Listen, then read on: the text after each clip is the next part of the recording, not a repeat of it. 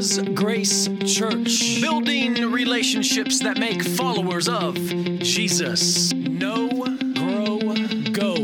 To know Him, to grow in Him, to go with Him. We continue this morning with our sermon series, Predicting Jesus. This is the second to last sermon in this series. I hope you have enjoyed this series. One of the reasons why we wanted to embark upon this 5-week series was because we realized that our last series in 2 Thessalonians had a lot to do with Jesus and His second coming. So what we wanted to do this time was focus on Jesus and His first coming, but we wanted to look at Old Testament prophecy about His first coming, and then its fulfillments in the New Testament. Let's pray.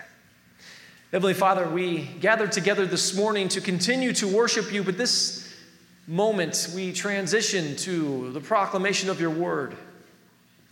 Lord, I pray that we allow Your word to penetrate our hearts so we can allow Your Spirit to convict us. We want to be encouraged in that conviction towards You and Your good news, Your gospel that is made possible by the name of Jesus. It is in His name that we pray. Amen. You should recognize this Hollywood classic. If you don't recognize it, it's from the movie Castaway. Tom Hanks right here and his imaginary friend, the volleyball named Wilson. That's right. For those of you that don't know the movie, it came out back in the year 2000. Tom Hanks worked for Federal Express. His plane went down. He was deserted or abandoned, shall we say, on a deserted island. See, this movie's significant, though. As we think of our sermon series, Predicting Jesus, it's significant for us as an illustration as we think about Jesus in His first coming and what actually happened to Him. Because abandonment and solitude can be as devastating as physical torture. Allow me to just list a few of the health problems associated with abandonment and solitude. Anxiety, stress, panic attacks, hypersensitivity to sounds and smells, hallucination, I can't even say that today, hallucinations. Thank you, we're clapping for that as well. First, you guys want my vacation to be ruined, and now you're not joking. Paranoia. These are just a few of the effects of solitude and abandonment. Tom Hanks' character, as depicted in this image, is outwardly expressing each one of these health problems. If you've seen the movie, you understand why. In his solitude, in his abandonment, in his isolation, he ended up turning a volleyball that came off of that plane into a companion, an imaginary companion. And in the movie, he did this for 4 years. For 4 years, he was abandoned. Brothers and sisters, what Jesus experienced is far worse. What Jesus experienced is far worse. Because after all, we cannot forget that He wasn't just crucified, buried, and resurrected. Jesus was abandoned. And this brings us to the title of our sermon this morning. And that title is this: Forsaken by God. Forsaken by God. We're going to be in a few different passages this morning. First, we're going to be in Psalm 1. Matthew 27 and 2 Corinthians 5. The verses, like every other Sunday, will be on the screen for you, but we must remember last week, Pastor Jared encouraged us in the crucifixion of Jesus. See, we were reminded that the truth of the Bible is proven by its prophecies about the crucifixion itself. We were also reminded that the only way God could redeem us, the only way in which He could redeem us, was to lay our sin upon Jesus. Today we're going to be encouraged in much of the same. We're going to get a behind-the-scenes glimpse of how Jesus suffered.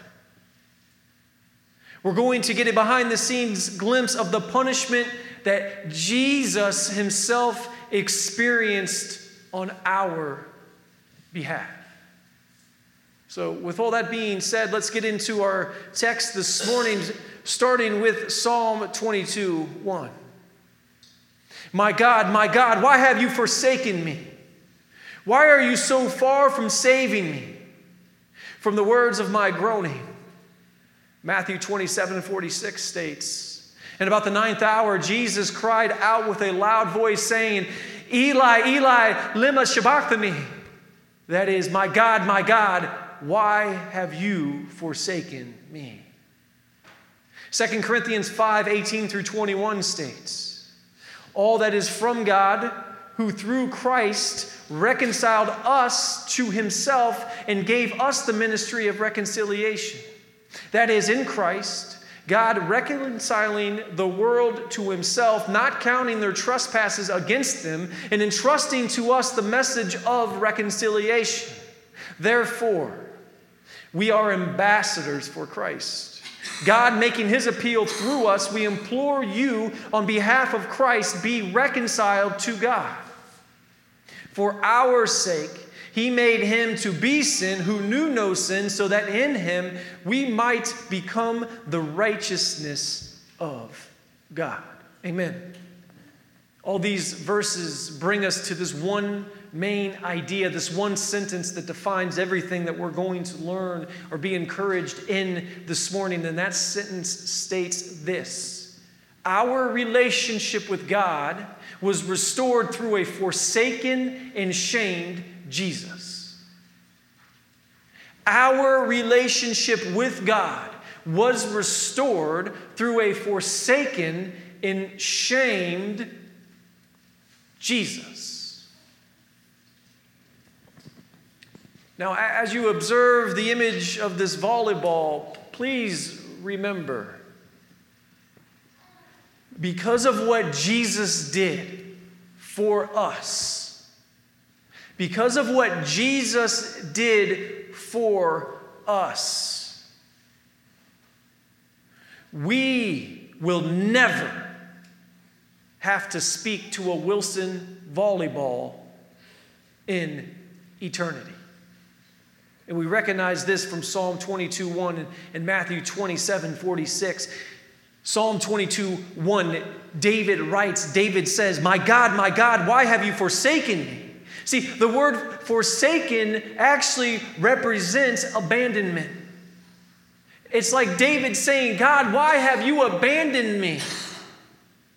See, Jesus did not just feel abandoned by God Himself. No. He didn't just feel abandoned. No, Jesus was abandoned by God. Therefore, Psalm 22 represents the only semblance of hope in a very hopeless situation. See, Psalm 22 originated with David, but was authenticated in Jesus. So when Jesus said, Eli, Eli, lema sabachthani, which is the Hebrew/Aramaic way of saying, my God, why have you forsaken me? He was not paraphrasing Psalm 22. That's not what Jesus was doing here. No, he was quoting Psalm 22 verbatim. And when Jesus said what he said, he had Psalm 22:1 in mind. Now, it's true that David's written expression in Psalm 22 did in fact have a partial fulfillment in his life. So we cannot deny that, but we need to be able to stick to the theme of our sermon series, the series that we've named Predicting Jesus. And in doing that, it would be fitting for us to observe Psalm 22 as prophecy as well. So not only was it fulfilled in David's era to David himself, but it can also be looked upon as being prophecy. It's prophetic because after all, the Apostle Peter called David a prophet in the book of Acts chapter 2. Brothers and sisters, however, at this stage in the game, let's ponder this abandonment. Let's think about what it is that we're actually talking about here, about being forsaken or being abandoned. See, this abandonment was God exhausting his wrath upon sin. This is God punishing Jesus for what we did. Now, I know a lot of us don't necessarily like hearing that. We don't like to think of God as being this holy deity that is willing to exhaust his entire wrath. And we can't forget when we use the word exhaust, that means there's nothing left to give. All of the punishment that God was able to conjure up against sin, he put on Jesus. He put our sin on Jesus. And humanly speaking, we understand the psychological effects associated with solitude and abandonment. Because the end result of this wrath was Jesus being abandoned. Our example from the movie Castaway serves us well. Anxiety, stress, panic attacks, hypersensitivity to smells and sounds, hallucinations. See, I got it right that time. Flew right off the tongue or just flowed right off the tongue. Paranoia. All of which explains the reason why Tom Hanks' character was talking to a volleyball. See, it's one thing for us to be abandoned by God. After all, let's face it, we are the hell-deserving sinners. However, it's entirely something else for God to abandon himself. Think about that.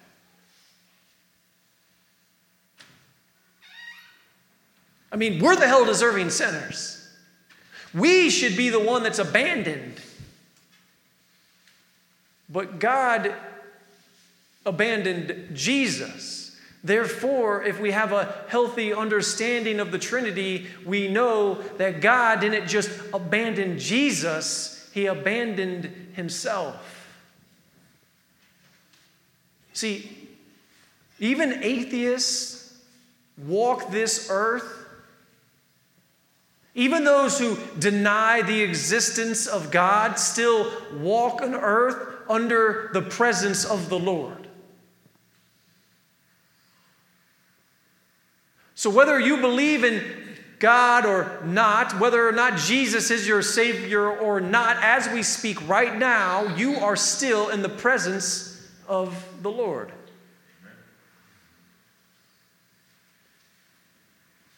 But God took on human form and left his own presence. That goes beyond speaking to a volleyball.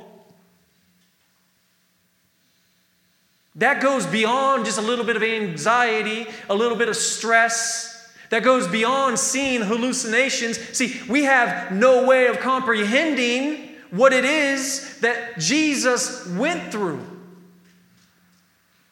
But we know that he was forsaken by God, as it was predicted in Psalm 22:1, as it is backed up in the New Testament in Matthew 27. Church, allow me to say it again. Because of what Jesus did for us, we will never speak to a Wilson in eternity. This is the good news. This is the gospel. So when David asks, "Why are you so far from me? Why are you so far from saving me from the words of my groaning?" we know that God was only far from Jesus so that he could be relationally close to us. That's the gospel. Jesus was forsaken so God could be in relationship with us for all of eternity. And this brings us to our first point this morning, and it's simple. Jesus was lost so we could be found. Jesus was lost so that we could be found. Now, that's important as we move forward. Think about that. So that we could be found.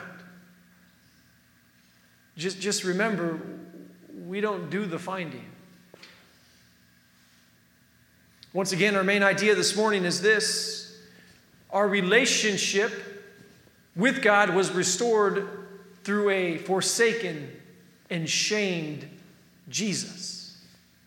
Our relationship with God was restored through a forsaken and shamed Jesus. See, upon our first birth, our hearts were not compatible with God. We were missing the final piece to our heart's puzzle. The one piece that could make our hearts compatible. Brothers and sisters, that one piece that could make our heart compatible to God's heart is none other than Jesus himself. And we see precisely this in 2 Corinthians chapter 5, verses 18 through 21. Quite clearly, and right out the gate, we understand that God is the source. He is the source. He is the originator.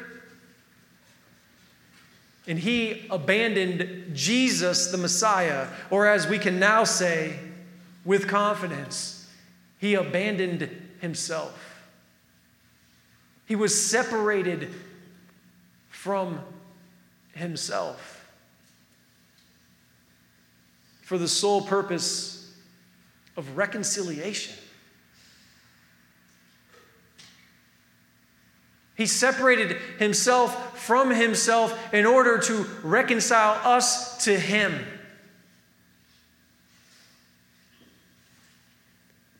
In other words, it's like our main idea states, and we use this in the past tense, our relationship with God was restored.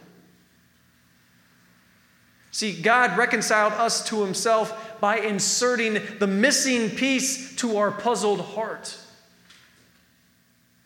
After all, before Jesus came into our lives, our hearts were not compatible with God's. God is the one who inserted the missing puzzle piece. We didn't insert that missing puzzle piece. God inserted the missing puzzle piece. Therefore, reconciliation is not something that we do. We may think that we're the ones that do the work, but we are not the ones who have done this work. See, God himself was the one that was forsaken. He was the one that experienced the panic, the anxiety, the stress, the hypersensitivity, the hallucinations. He was the one that experienced the paranoia. And quite honestly, I don't even think this list that we've gone over now for the third time actually does justice to what Jesus actually experienced. I believe that this is just an example for our little human minds to try to comprehend some of that in which God went through himself by being abandoned or forsaken.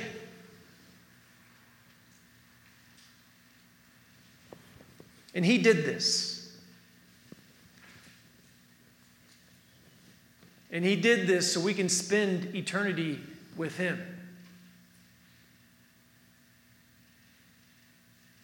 After all, we already see what happens to a human in solitude. When we're left with nobody else to speak to but ourselves, we see what happens. Humans want to be in relationship. The only problem is we're incapable of being in a relationship correctly without Jesus. And that's why he put the missing puzzle piece into our heart so we could be in a relationship with him. That's not just temporary, not just for the moment, not just to get us through whatever it is that we find ourselves going through week in and week out. No, he did this for us so we can be in relationship with him for the rest of eternity. And speaking of this and everything that he's done, brothers and sisters, for our sake, it is important for us to be encouraged in the truth that God became the creation.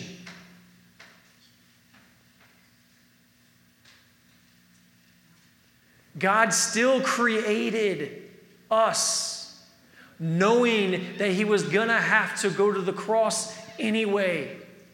Our God is not a God that needs a plan B. Our God is a God who makes a plan and follows it through. When he created, he knew that this was going to happen. He is all-knowing. But yet, his love for us put him in a position to experience the worst agony anyone could ever experience. And yet he was willing to do it as a holy God first and foremost, so he could be in a relationship with his creation. You are that important to the Lord. The Lord loves you that much. Now, there are two things to note at this point, though. And first, let's look at verse 18 where he says, he gave us the ministry of reconciliation. And secondly, in verse 19, he says, he is entrusting to us the message of reconciliation. Church, we have a responsibility. We have a responsibility, and it's a great responsibility at that. And we need to understand first and foremost that the word ministry here means to serve. So we have a responsibility to serve one another. We are to serve others by simply proclaiming God's reconciliation via his being forsaken. That's the job of a believer. That's the job of the church. The church's job is to share Christ and him crucified for the sin of the world. Our job is not to change the world. Our job is to share the one who can save us from what's going to happen to a world that's going to be destroyed because of sin. And we know what God did for us, therefore we can go. That's why we have know, grow, go. Know Jesus, grow in Jesus, go with Jesus. We want to be a church that is used to share the good news of salvation for hell-deserving sinners through the person and work of Jesus Christ. And that work, a component of that work, is his being forsaken. An example of reconciliation, an excellent example of reconciliation, comes to us from the Bible. Most of us have heard of the story of the prodigal son. See, too often we get that story wrong. We miss nuances within that story. But really quickly, we'll just break this down. 2 sons, 1 wealthy father. They're both owed an inheritance. One wants his inheritance early. He's the slacker. The other son is willing to wait patiently for his. He's the hard worker. The slacker goes out. For all intents and purposes, he's abandoned. He's in solitude from the decisions that he ended up making. Squandered all of his inheritance. Comes crawling back home. And the father welcomes him with open arms. The other son, in his pride, he took pride in his patience, pride in his hard work, said, he doesn't deserve the celebration, Dad, that you're giving him. Look what he did. Look at me, what I'm doing. I'm the one that deserves this celebration. We can't be the son full of pride because God wants to use us like he used the Father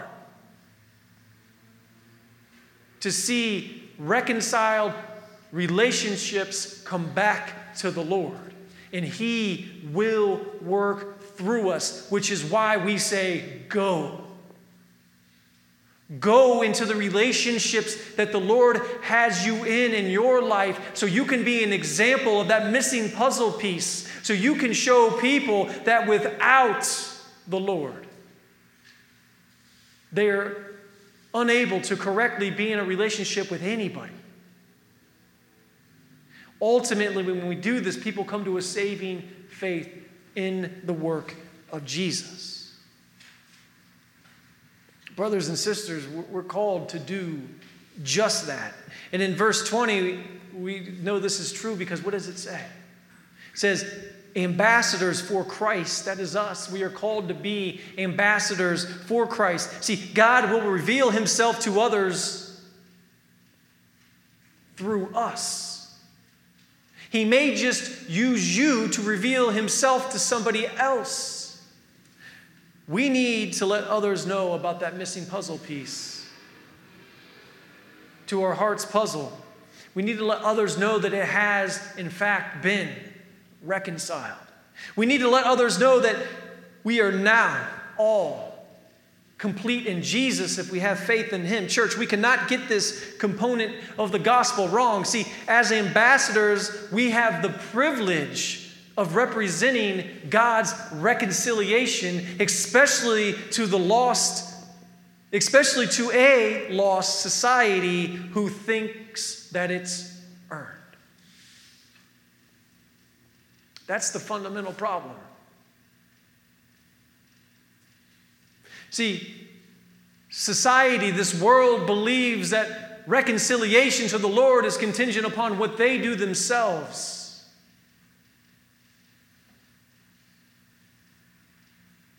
It has nothing to do with our work.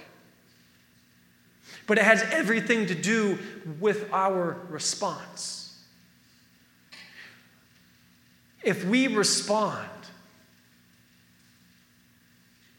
to the death, burial, and resurrection of Jesus by repenting from our sin and turning back towards God in faith, then God has reconciled us back to him because of what he has done. And most notably of what we're seeing here this morning is that Jesus was abandoned. He was forsaken for the very purpose of bringing us back to him in relationship. I could not imagine as a human being separated from God, let alone being God myself and separating myself from myself. The lengths in which the Lord was willing to go to restore us into relationship with him is amazing. And we have a responsibility, because last time I looked, I don't trust this world. I don't trust what's going on. But also, I have reason not to. We have reason not to because we know the end game. We know how this ends. And we know the only cure is Christ and him crucified. And we know the only cure is that simple. Trusting him, turning from our sin, and turning back towards God in faith in Jesus. So as Joe comes up here and joins me, I'd like to just read our final verse out loud. This is a profound verse. For our sake, he made him to be sin who knew no sin, so that in him we might become the righteousness of God. This verse captures the essence of the gospel. This verse captures the essence of the good news of salvation. This is how we've been reconciled. See, he made him to be sin who knew no sin. Jesus was shamed on our behalf. Jesus was shamed so that we could become the righteousness, as it says, of God. The missing piece to our heart's puzzle was not the guilty one. So neither was he guilty, nor could they find guilt in him. However, he was treated as being guilty, all because he traded places with us, the real guilty party. Oh, how he was. Oh, how he was forsaken by God in order to do so. And this brings us to our second and final point this morning. Restoration to God is received. It's not earned. Restoration to God is received. It is not earned. God earned our restoration for us. Is that not good news? Who doesn't want to hear that good news? It's our job to share that good news with those who do not know it. Again, our first point this morning stated this: Jesus was lost so we could be found. Jesus was lost so we could be found. And finally, our main idea this morning stated this: our relationship with God was restored through a forsaken and shamed Jesus. Lord, I pray that we can continue to grow in you. I pray that we can continue to be used as a body of believers to encourage others in you. But also, Lord, I pray that you use us to share your good news of salvation. What a time that we live in to do that, Lord. To be able to contrast those who do not know you with those who do you, Lord. And as we are those who know you, please mature us as believers to be a bright light in a dimly, almost pitch black lit world. We pray this in the name of Jesus, who makes all of this possible. Amen. Thank you for joining us today. For more information, look us up on our website, www.villasgrace.com, or drop us a line via email, connect@villasgrace.com.